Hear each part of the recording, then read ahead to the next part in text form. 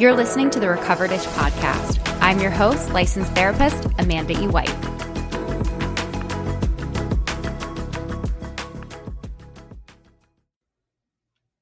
Hi, everyone. So I'm coming to you from the day that I just announced my podcast release on June 8th. And I am feeling super nervous about releasing it. And I was talking to my husband and talking about how I'm feeling, and he told me that he thought this would be a good podcast episode.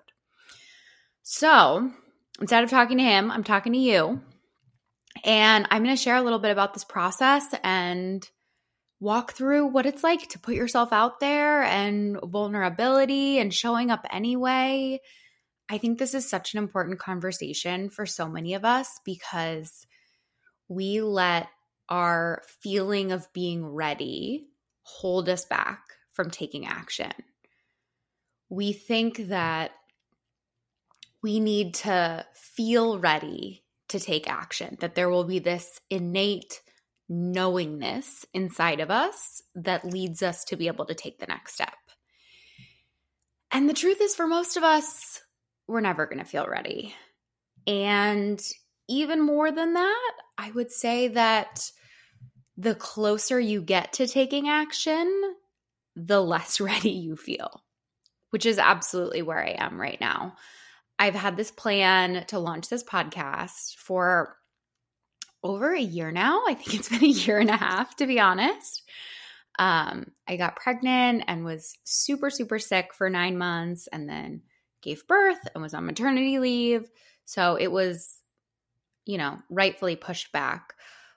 But I think because I've had this plan to do it, it has put the pressure, or it's felt, I've not procrastinated because I had reasons for not launching it. And one thing that I really, really care about is being consistent. When I say I'm going to do something, it's really important for me to show up and do it. So I didn't want to launch the podcast before I knew I could allocate the proper amount of time to it and, just show up consistently. So that, so it's been a while. And sometimes I think the longer you wait to do something, the more intense it feels.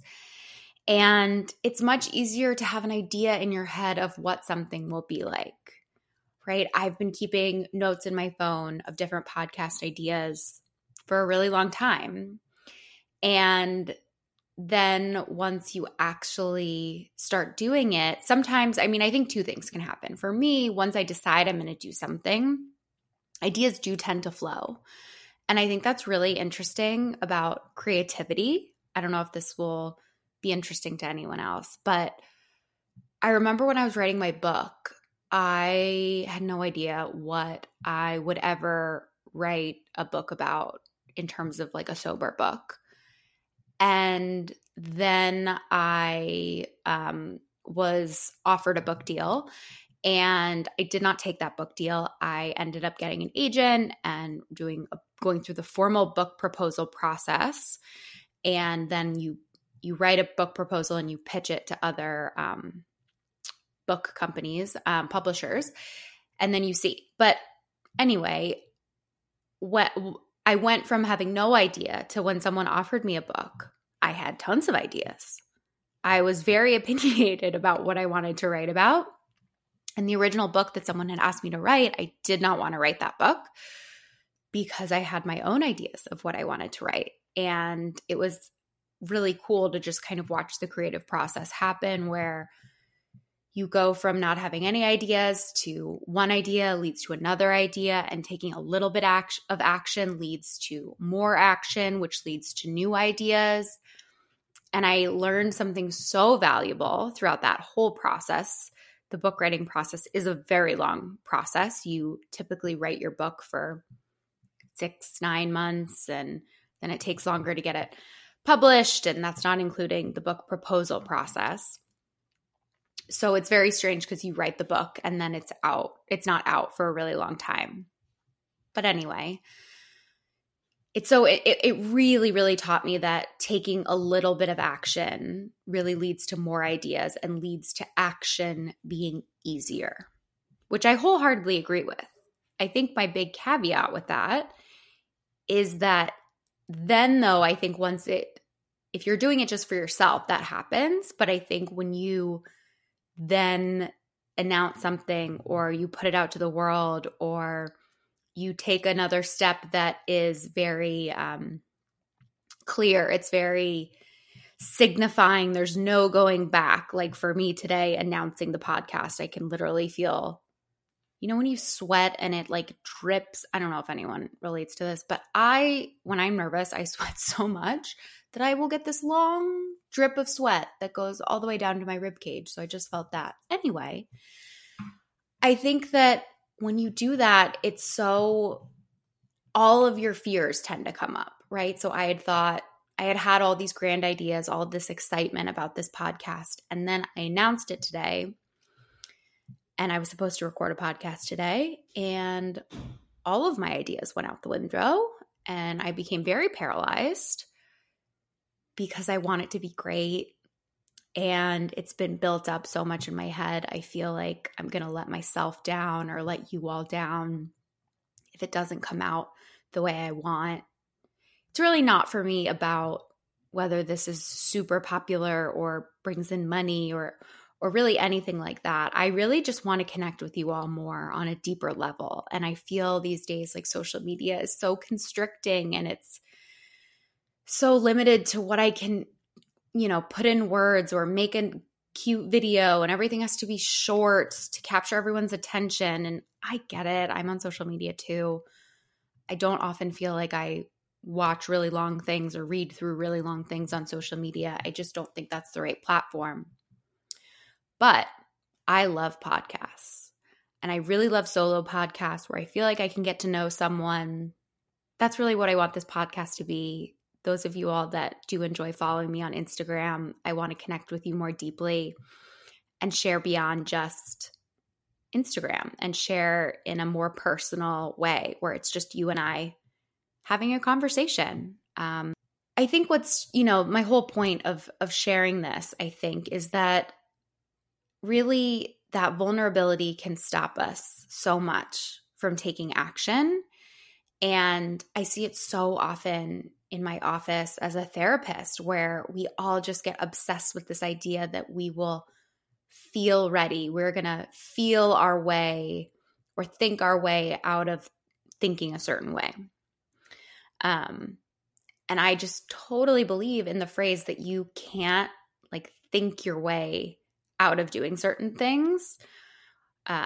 You have to act your way out of them. And for me, this was so clear in my recovery. I couldn't think my way out of my eating disorder or my addiction or my people pleasing or my anxiety, especially. I mean, I think this is a great example with anxiety. You have to take action through it. And that's uncomfortable. And we don't like that. And it would be much easier if we could just think our way out of it. I think sometimes with therapy, that's what we're hoping for, is that if we can think through it and talk through it with a therapist, we'll be able to think differently, right? Like if we can rationalize or try to, disprove our anxiety, then we will win and we won't have anxiety anymore. If we can just collect enough evidence that this is wrong, or that that this person doesn't hate us, or we're not going to get fired, or this person isn't going to leave, our significant other isn't going to leave us, whatever, then we will be okay. But most of the time with anxiety and with any of these things that are mental health related, for sure, we actually have to take the action first. And to give you some examples of what that looks like, obviously with an addiction or eating disorder, it looks like putting down the thing, right? Putting down the drink. Or it also can look like doing the first step towards that, like getting alcohol out of your house or telling someone that you're going to stop doing this. Because when we make it real to someone else, especially like a friend, family member, it can become more real for us. It also can look like having a conversation. I think so much can be cleared up in communication when we're making up stories in our head that this person hates us or that person is mad at us. Initiating a conversation about it and saying something like, hey, I'm making up in my head that you're really mad at me. Is there any truth to that? And if this is just what you're thinking, so that they can share, and maybe they're really busy or they have things going on or they're having a bad day. It can help us depersonalize things. If you want to change your habits, if you want to get up earlier, if you want to, get a new job, if whatever these things are that you want, a lot of times we're not going to feel ready to do them. And we can't convince ourselves we'll be ready. We have to just slowly take action. And then the next step shows up. I think about this a lot with when I opened my business. I really didn't know what I was doing. One of my favorite quotes that I really kind of lived by during that time is, the answer to how is yes. And while this absolutely does not apply to everything, so please do not take this out of context. This specifically applies, I think, when you are able to take action, you can show up, you know your limitations, all of that. I'm not advocating for saying yes when you want to say no or are uncomfortable or anything like that. But for me, I really wanted to start this business. I didn't know how, but I knew if I showed up and I said yes, I would figure it out. And it started with, making a website and making business cards eventually and looking for office space and eventually giving notice to my employer where I worked. And it was just taking the next step. And I didn't know what I didn't know. I didn't know what the next step was. But when you start making a website, you realize that you may need a Google Places, and then you realize that you need office space, right? And then maybe you realize you need business cards with that office space printed on it. So you can't get business cards before you have that. And then you realize that you need a professional headshot. So you got to get that figured out. There are a lot of great things you can plan ahead for and make a list of, but there are lots of things that you don't know you need until you show up, you say yes, you take that first step, and then the second, third, fourth, et cetera, reveals itself to you. So I think about this a lot in terms of personal goals and what we want to accomplish. And sometimes the idea is I love the metaphor of you have to kind of throw your hat over the wall. And this is a metaphor that apparently, I don't know if this is true, but apparently back in olden times, if someone needed to get something on the other side of a wall or a tall fence or something, they would throw something valuable over it to give them the motivation to go get it. Because if you don't have something to risk, if you don't have something to lose, it's easy to just kind of give up and not commit to doing what you want to do. So throwing your hat over the wall can look different depending on what you're doing. But for me, throwing my hat over the wall was posting on Instagram today that this podcast is definitively coming and this is the date. I can't push it back because I've told you all this is coming out on June 22nd. It can look like, if you are interested in someone, it can look like asking them out. It can look like having that hard conversation. It can look like quitting your job. All of those things. It's putting yourself at risk in some way. And when you put yourself out there, you inevitably figure out the next steps that you need to take to make it work. And sometimes we fail. Sometimes we throw our hat over the wall and we do not get our hat back. And I think that's what's part of life and that's what's difficult and hard. But even when they don't work out, there are lessons that you can take from that experience, from putting yourself out there, from showing up. When you learn about yourself, then you know new things about what you would like to do or you don't want to do or what's important to you or what you value. So I think so much of us spend so much time in analysis paralysis, just trying to think through all of our options and figure things out before we will put ourselves out there, take that risk, move forward. And instead, really the way to move forward is to lift up your foot and take that first step, as painful and vulnerable as that might be. And this leads to a really interesting concept of why your anxiety is not your intuition. And I think a lot of people can't always tell the difference between their anxiety and their intuition. And they think these thoughts saying that this might go badly, this is risky, this isn't a good idea, could be their intuition talking. And people ask me this question a lot. What's the difference, Amanda, between my anxiety and my intuition? And I think one of the best ways I can explain this is that anxiety has a sense of fear connected with it. There is urgency connected with it. It often has this layer of like an alarm going off, like, danger, danger, get out, save yourself. Where often our intuition is quiet. It is more this internal knowing. It isn't rushed. And it's really often not your first response to something. Like if someone says something mean to you or you see something, right, that you don't like on Instagram or social media, your heart rate may get up. You might get like what I call activated, which is, I think, just like a more neutral term than triggered, where you just feel your body get activated, like your heart rate increases. Maybe your breath gets shorter. Maybe, your throat feels tight or your chest feels tight. That is like the physical activation that happens in your body. And it's really, really helpful to recognize that because emotions start as physical body sensations. And I can do a whole episode on that. I'm really, really passionate about talking about emotions.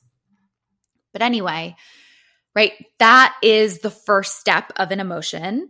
And that is often the first step of how you start to feel like that anxiety that comes up. And your anxiety is trying to keep you safe. It's kind of a mechanism in your brain that developed to keep you safe, that then when it becomes an anxiety disorder, that's the difference between just, we all have anxiety, we all have fear, we all have, thoughts that try to keep us safe. That's our brain evolutionarily doing what it's supposed to do. It becomes a disorder when it starts negatively impacting your life. It prevents you from doing the things that you want to do. It prevents you from, having a good relationship with friends, with family, being able to go to work, being able to live a normal kind of functioning life is when anxiety becomes a disorder. Prevents you from sleeping, eating, things like that. So, right, if we think about our anxiety isn't our intuition, we can start to take that anxiety less seriously. We can start to look at it as information rather than, we can start to look at it as a mechanism in our brain versus the truth. And I think one thing that really can prevent us from having the mental health or having the life that we want to have is that we look at our, brain mechanisms, our anxiety, our thoughts, and we look at them, our emotions, we look at them like they are the objective truth. They are our truth. They are valid, but it is not always the objective truth. To give you an example, just because your anxiety tells you you're going to die if you do a presentation at work does not mean that that is true. It does not mean that you're going to die, right? Just because you feel like you will never be ready to have this hard conversation with someone does not mean that that is necessarily true. And that's why taking action in the face of that anxiety is so much more powerful than trying to think your way out of that anxiety. Because what's so interesting, and I think about this a lot with clients who struggle with whether to push themselves or not when it comes to self-care or things that bring up anxiety. I think they're trying to figure out the difference between what is self-care, what is us saying, no, I don't want to do this because I need to take care of myself, and then what is avoidance. I don't know if any of you all are watching or have watched the show The Ultimatum, the Queer Ultimatum show, the Queer season. It just came out as I'm recording this. You don't have to have watched it to know what I'm talking about. There's a character, Ozzy, and she often, when she is in like the heat of a moment, having a confrontation with someone or having a hard conversation, she says, I'm choosing myself. I'm leaving this conversation. And she often just leaves, and she leaves often for long periods of time, and she won't engage in anyone giving her a different opinion or someone who is, trying to bring up a hard conversation or give her feedback. And I think that people get really confused these days between what is the difference between me choosing to remove myself to take care of myself and just being avoidant. And I think this is so nuanced and so important. And this is what I will say. The problem is with avoidance, if we just avoid every situation that triggers or activates us or bothers us or causes like a bodily reaction, right? We become hypersensitive to those triggers or that feeling in our body because our body learns based on the action that we take, like removing ourselves from the situation, that situation or those situations are not safe for us. And we lose the ability to tolerate the discomfort because our brain learns, okay, the way to deal with this discomfort is to leave. This also shows up with social anxiety a lot of times.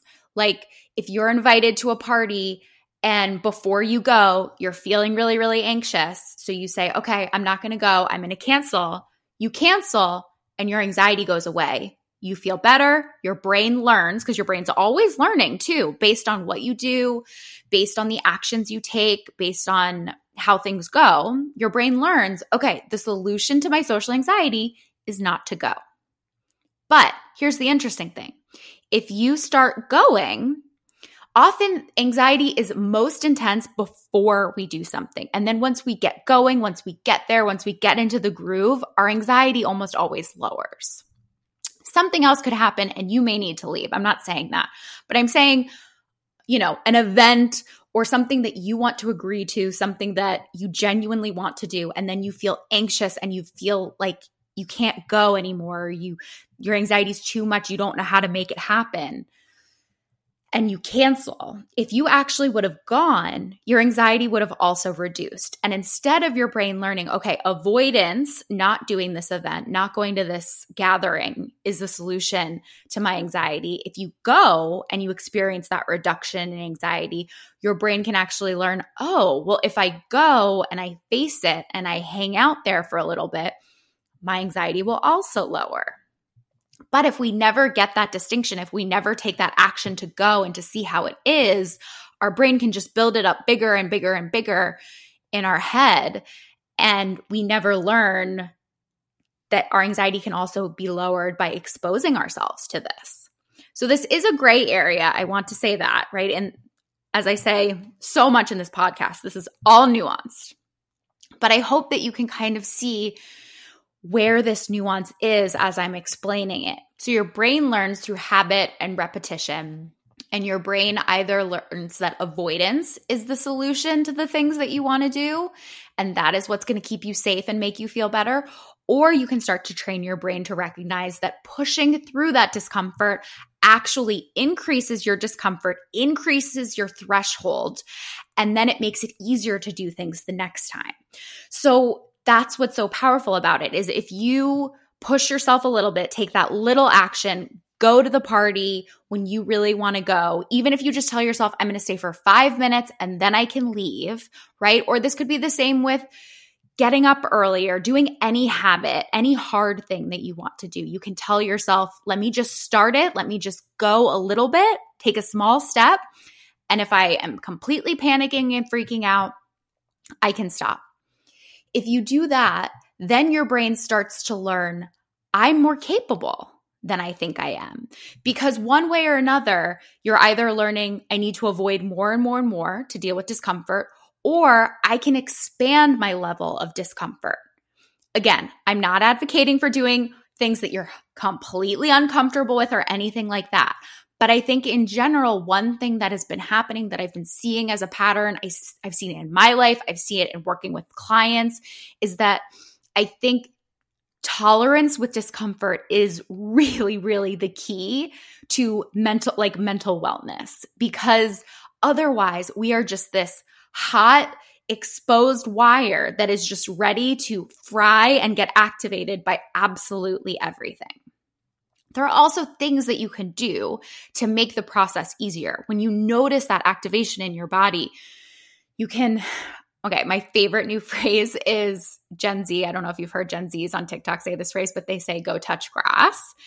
And it is meant to be kind of an insult, but also people use it towards themselves, which is my favorite kind of phrase. I say it to myself sometimes when I'm getting worked up on Instagram, or if I'm reading reviews of my book that I shouldn't be reading, I say I need to go touch grass. It's like you need to go outside, you need to step away from your devices, you need to connect with nature and the real world and get some perspective. So if you're getting really activated by something, you can take a break, go drink a glass of water, splash water on your face, go outside, literally touch grass or smell a flower, back up from this like really intense, digital world that we're living in and gain some perspective about things. And that's a way that we can manage our activation, increase our stress tolerance by taking care of ourselves. So I think that's the nuance, right? Is taking care of ourselves doesn't just mean we do whatever we want to do whenever we want to do it and screw everyone else. It looks like this nuanced balance of expanding our stress tolerance, taking care of ourselves while doing that as well, as long as we're safe and we're in a safe situation and it's something that we like actively want to do. But I think that it is so important that we do that, because otherwise, like, life is hard. And I think sometimes we forget that. We forget that life is challenging. It will always be challenging. It's not easy. And as a result, we have two choices when we accept that life is challenging. We can either try to insulate ourselves from all the challenges as much as possible, protect ourselves, not expose ourselves to anything disturbing or negative, or we can slowly, systematically increase our distress tolerance so that we get stronger and better at dealing with these challenges. And you have a right to choose whatever is more not more comfortable. You have a right to choose. It's your life. You have a right to choose however you want to live. And what I would like you to consider is that you can either live a life that is expansive and you're increasing your ability to expose yourself to things, or constrictive and you are trying to limit everything. But if we care about our self-confidence, our self-worth, being able, I cannot advocate enough for how much increasing your stress tolerance really, really helps your self-worth, because you feel confident in yourself to handle things. We can't, when we're being perfectionistic, we're trying to control the world so that it doesn't bother or disturb us. We think if I'm perfect enough, I won't ever be bothered. I can just avoid everything, right? I'll never get into fights with my partner. I'll never have disagreements with my friends. I'll just be so perfect that it'll never happen. And that is completely impossible, because we're going to make mistakes, and trying to be perfect, trying to avoid ever making mistakes is really, really unrealistic. So we can either come from that place, which I used to do for a very, very long time, or we can start to be like, okay, I know I'm going to mess up. I know that life is going to hurt. I know that there are going to be challenges and conflicts. So instead, why don't I focus on learning how to handle them better, getting stronger, increasing my stress tolerance? Life changes when you're willing to own your mistakes and grow from them. Because, for example, with this podcast, I'm sure at some point I'm going to say something that rubs someone the wrong way, isn't correct, isn't, someone doesn't like, I misspeak in some way, I know that's going to happen. Where if I tried to do this podcast perfectly, I would never make the podcast. I would be obsessed with writing scripts probably and going over everything I say and triple fact checking. And it would just make me so paralyzed. I would never open my mouth. I would never talk. It would be so much pressure, right? Which is what I was saying at the beginning of this conversation. And instead, where I can be is I know I'm going to mess up. I'm sure you all will tell me, and I will take accountability and, apologize when I need to, and I'll grow and I'll change moving forward. And that's really my promise to you in this podcast is I'm imperfect. I'm going to mess up just like all of us, we're human, but I'm committed to showing up and exploring this messy nuance with you, even though it's hard, even though it would be much easier for me to act like I know everything and give you these solutions and answers. But I really am craving and hoping that this is a space where we can explore nuance. To sum up, I don't think any of us are ever ready to do the things that we want to do. I don't think we'll ever feel ready. And if we wait around trying to feel motivated, trying to feel less anxious, we are not going to be able to move forward because a lot of discovery and growth actually involves taking action, and then you feel motivated, then you feel more confident. So if there's something that you want to do that you're holding yourself back from doing because you're hoping you'll feel differently before taking that step, my challenge to you this week is to take a really small piece of action towards it. If you are looking to try to quit your job, write out a copy of the email and don't send it. If you're looking to start to date, make a profile. Or if you've had a profile for a really long time and you never message anyone or you never respond to that first message. If you never say yes to going out on a date and you just chat, right, online, I know that happens to a lot of us and we never actually meet up.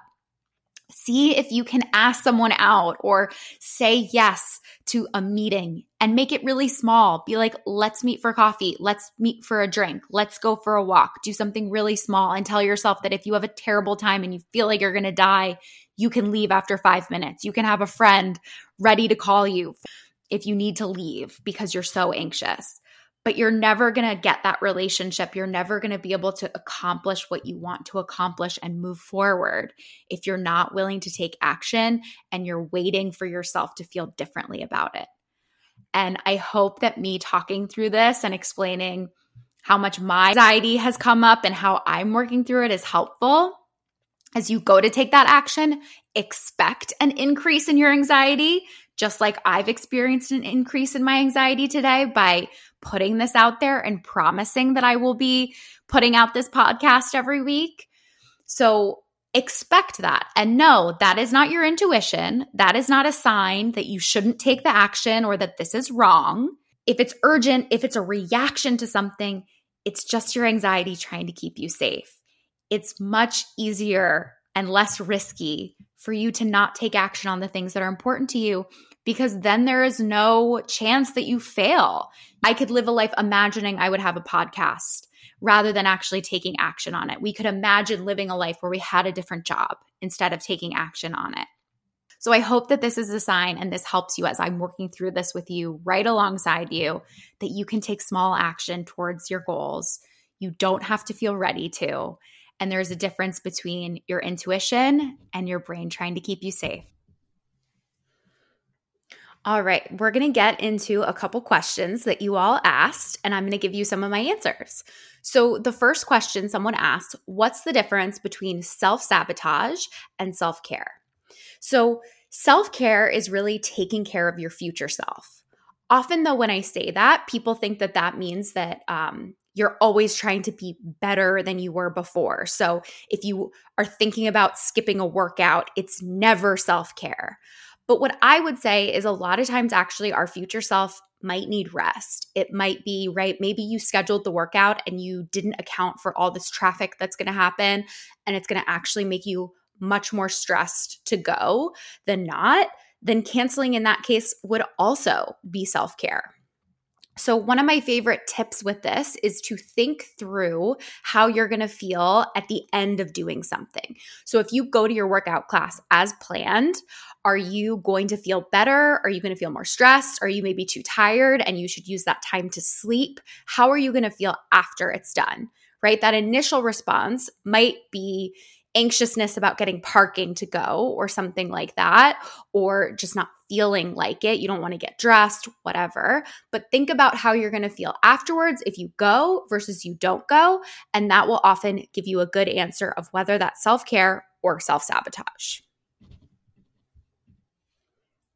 All right, next question. I find this topic hard because I put too much pressure on myself. How do I balance giving myself grace versus challenging myself? This is a really great question that has a lot of nuance, unsurprisingly. So I think one of the things is when I hear the word grace, I think about giving yourself the benefit of the doubt, being kind to yourself, and recognizing that you're not going to be perfect as you're trying to change or as you're trying to grow. And you can give yourself grace and challenge yourself at the same time, because grace is really about how you talk to yourself, how you feel about yourself, versus what you're doing necessarily. I think a lot of times when I talk about self-care, people ask me, well, I can't just, engage in self-care because that means I'm just letting myself off the hook. And I would say that those are two different things.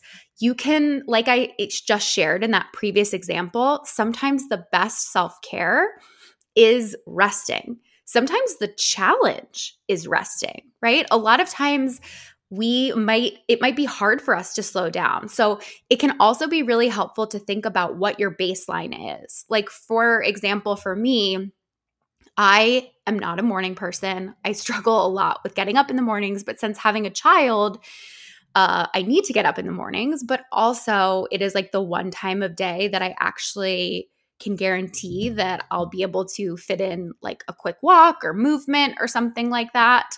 And so it's been really challenging for me to get up and commit to that. So I haven't been forcing myself to do it every day. If I have days that don't end up happening, I'm giving myself grace. Or maybe if I don't feel like working out, I stretch instead and I'm still doing something. So I'm giving myself grace while also challenging myself at the same time. So I think the grace is really a mindset. And I think it's also really important. A lot of times people feel like they need to earn grace or they need to deserve grace. And what I would like to tell you is that you don't need to earn grace. Everyone deserves grace. Everyone deserves kindness, especially in regards to our self-talk. So instead of trying to beat yourself up into changing, which is not effective and doesn't work, by the way, that's often where it actually becomes self-sabotage and it actually becomes where we have to rebel against ourselves because we set way too high of a goal. Instead, I would come from the perspective of being kind of like a gentle, loving parent to yourself, right? Like a parent may make a child go to bed because it's what's best for them tomorrow, even if it's not fun in the moment. But a gentle parent is also going to be really kind and compassionate to the child and say, hey, like, I know that it sucks. I know that you may want to stay up, but I'm going to support you and challenge you in going to sleep tonight because I know that it's what's best for you. All right. And the final question, what are some small steps I can take if anxiety has shrunk my world? So it's always hard for me to answer this exact question because it really depends on what anxiety has taken for you and where you would like to be. So I would start for yourself with thinking about where you would like your life to be and where it is now, or maybe what did you used to be able to do that you would like to be able to do again. For example, if you were someone who used to travel and go on trips by yourself on an airplane, and now you don't travel at all and you don't really leave your house very much, a really small step might be practicing going somewhere alone, like going to a coffee shop alone and sitting there for a few minutes before you leave. If it is more about the actual transportation, like, airplanes or something like that. It might be that you need to practice driving first before you practice getting on an airplane. If you're someone who hasn't been driving that much anymore, you might need to enlist a friend. You might need to give yourself kind of a way out of taking a small step, but knowing that if after a few minutes, if it's too intense, you can leave. But because this is such an individual, like nuanced topic, if this is something where you feel like anxiety has really shrunk your world, or you also have like behaviors that you're doing to deal with your anxiety, like you have potentially some OCD, I would highly recommend working with a trained therapist who specializes in something called exposure response prevention, ERP. And these therapists are trained to slowly and systematically work on this exposure so that you build your confidence and you allow your world to start opening up again. And they know the exact right pace so that it won't overwhelm you. It won't cause self-sabotage. It won't make it too difficult. And they know how to pace you so that you can go forward. So I will link that in the show notes. If you can, I highly recommend that. I hope that this was helpful, and I'll see you all next week. Thanks for listening. To suggest an episode topic or support my work, visit amandaewhite.com.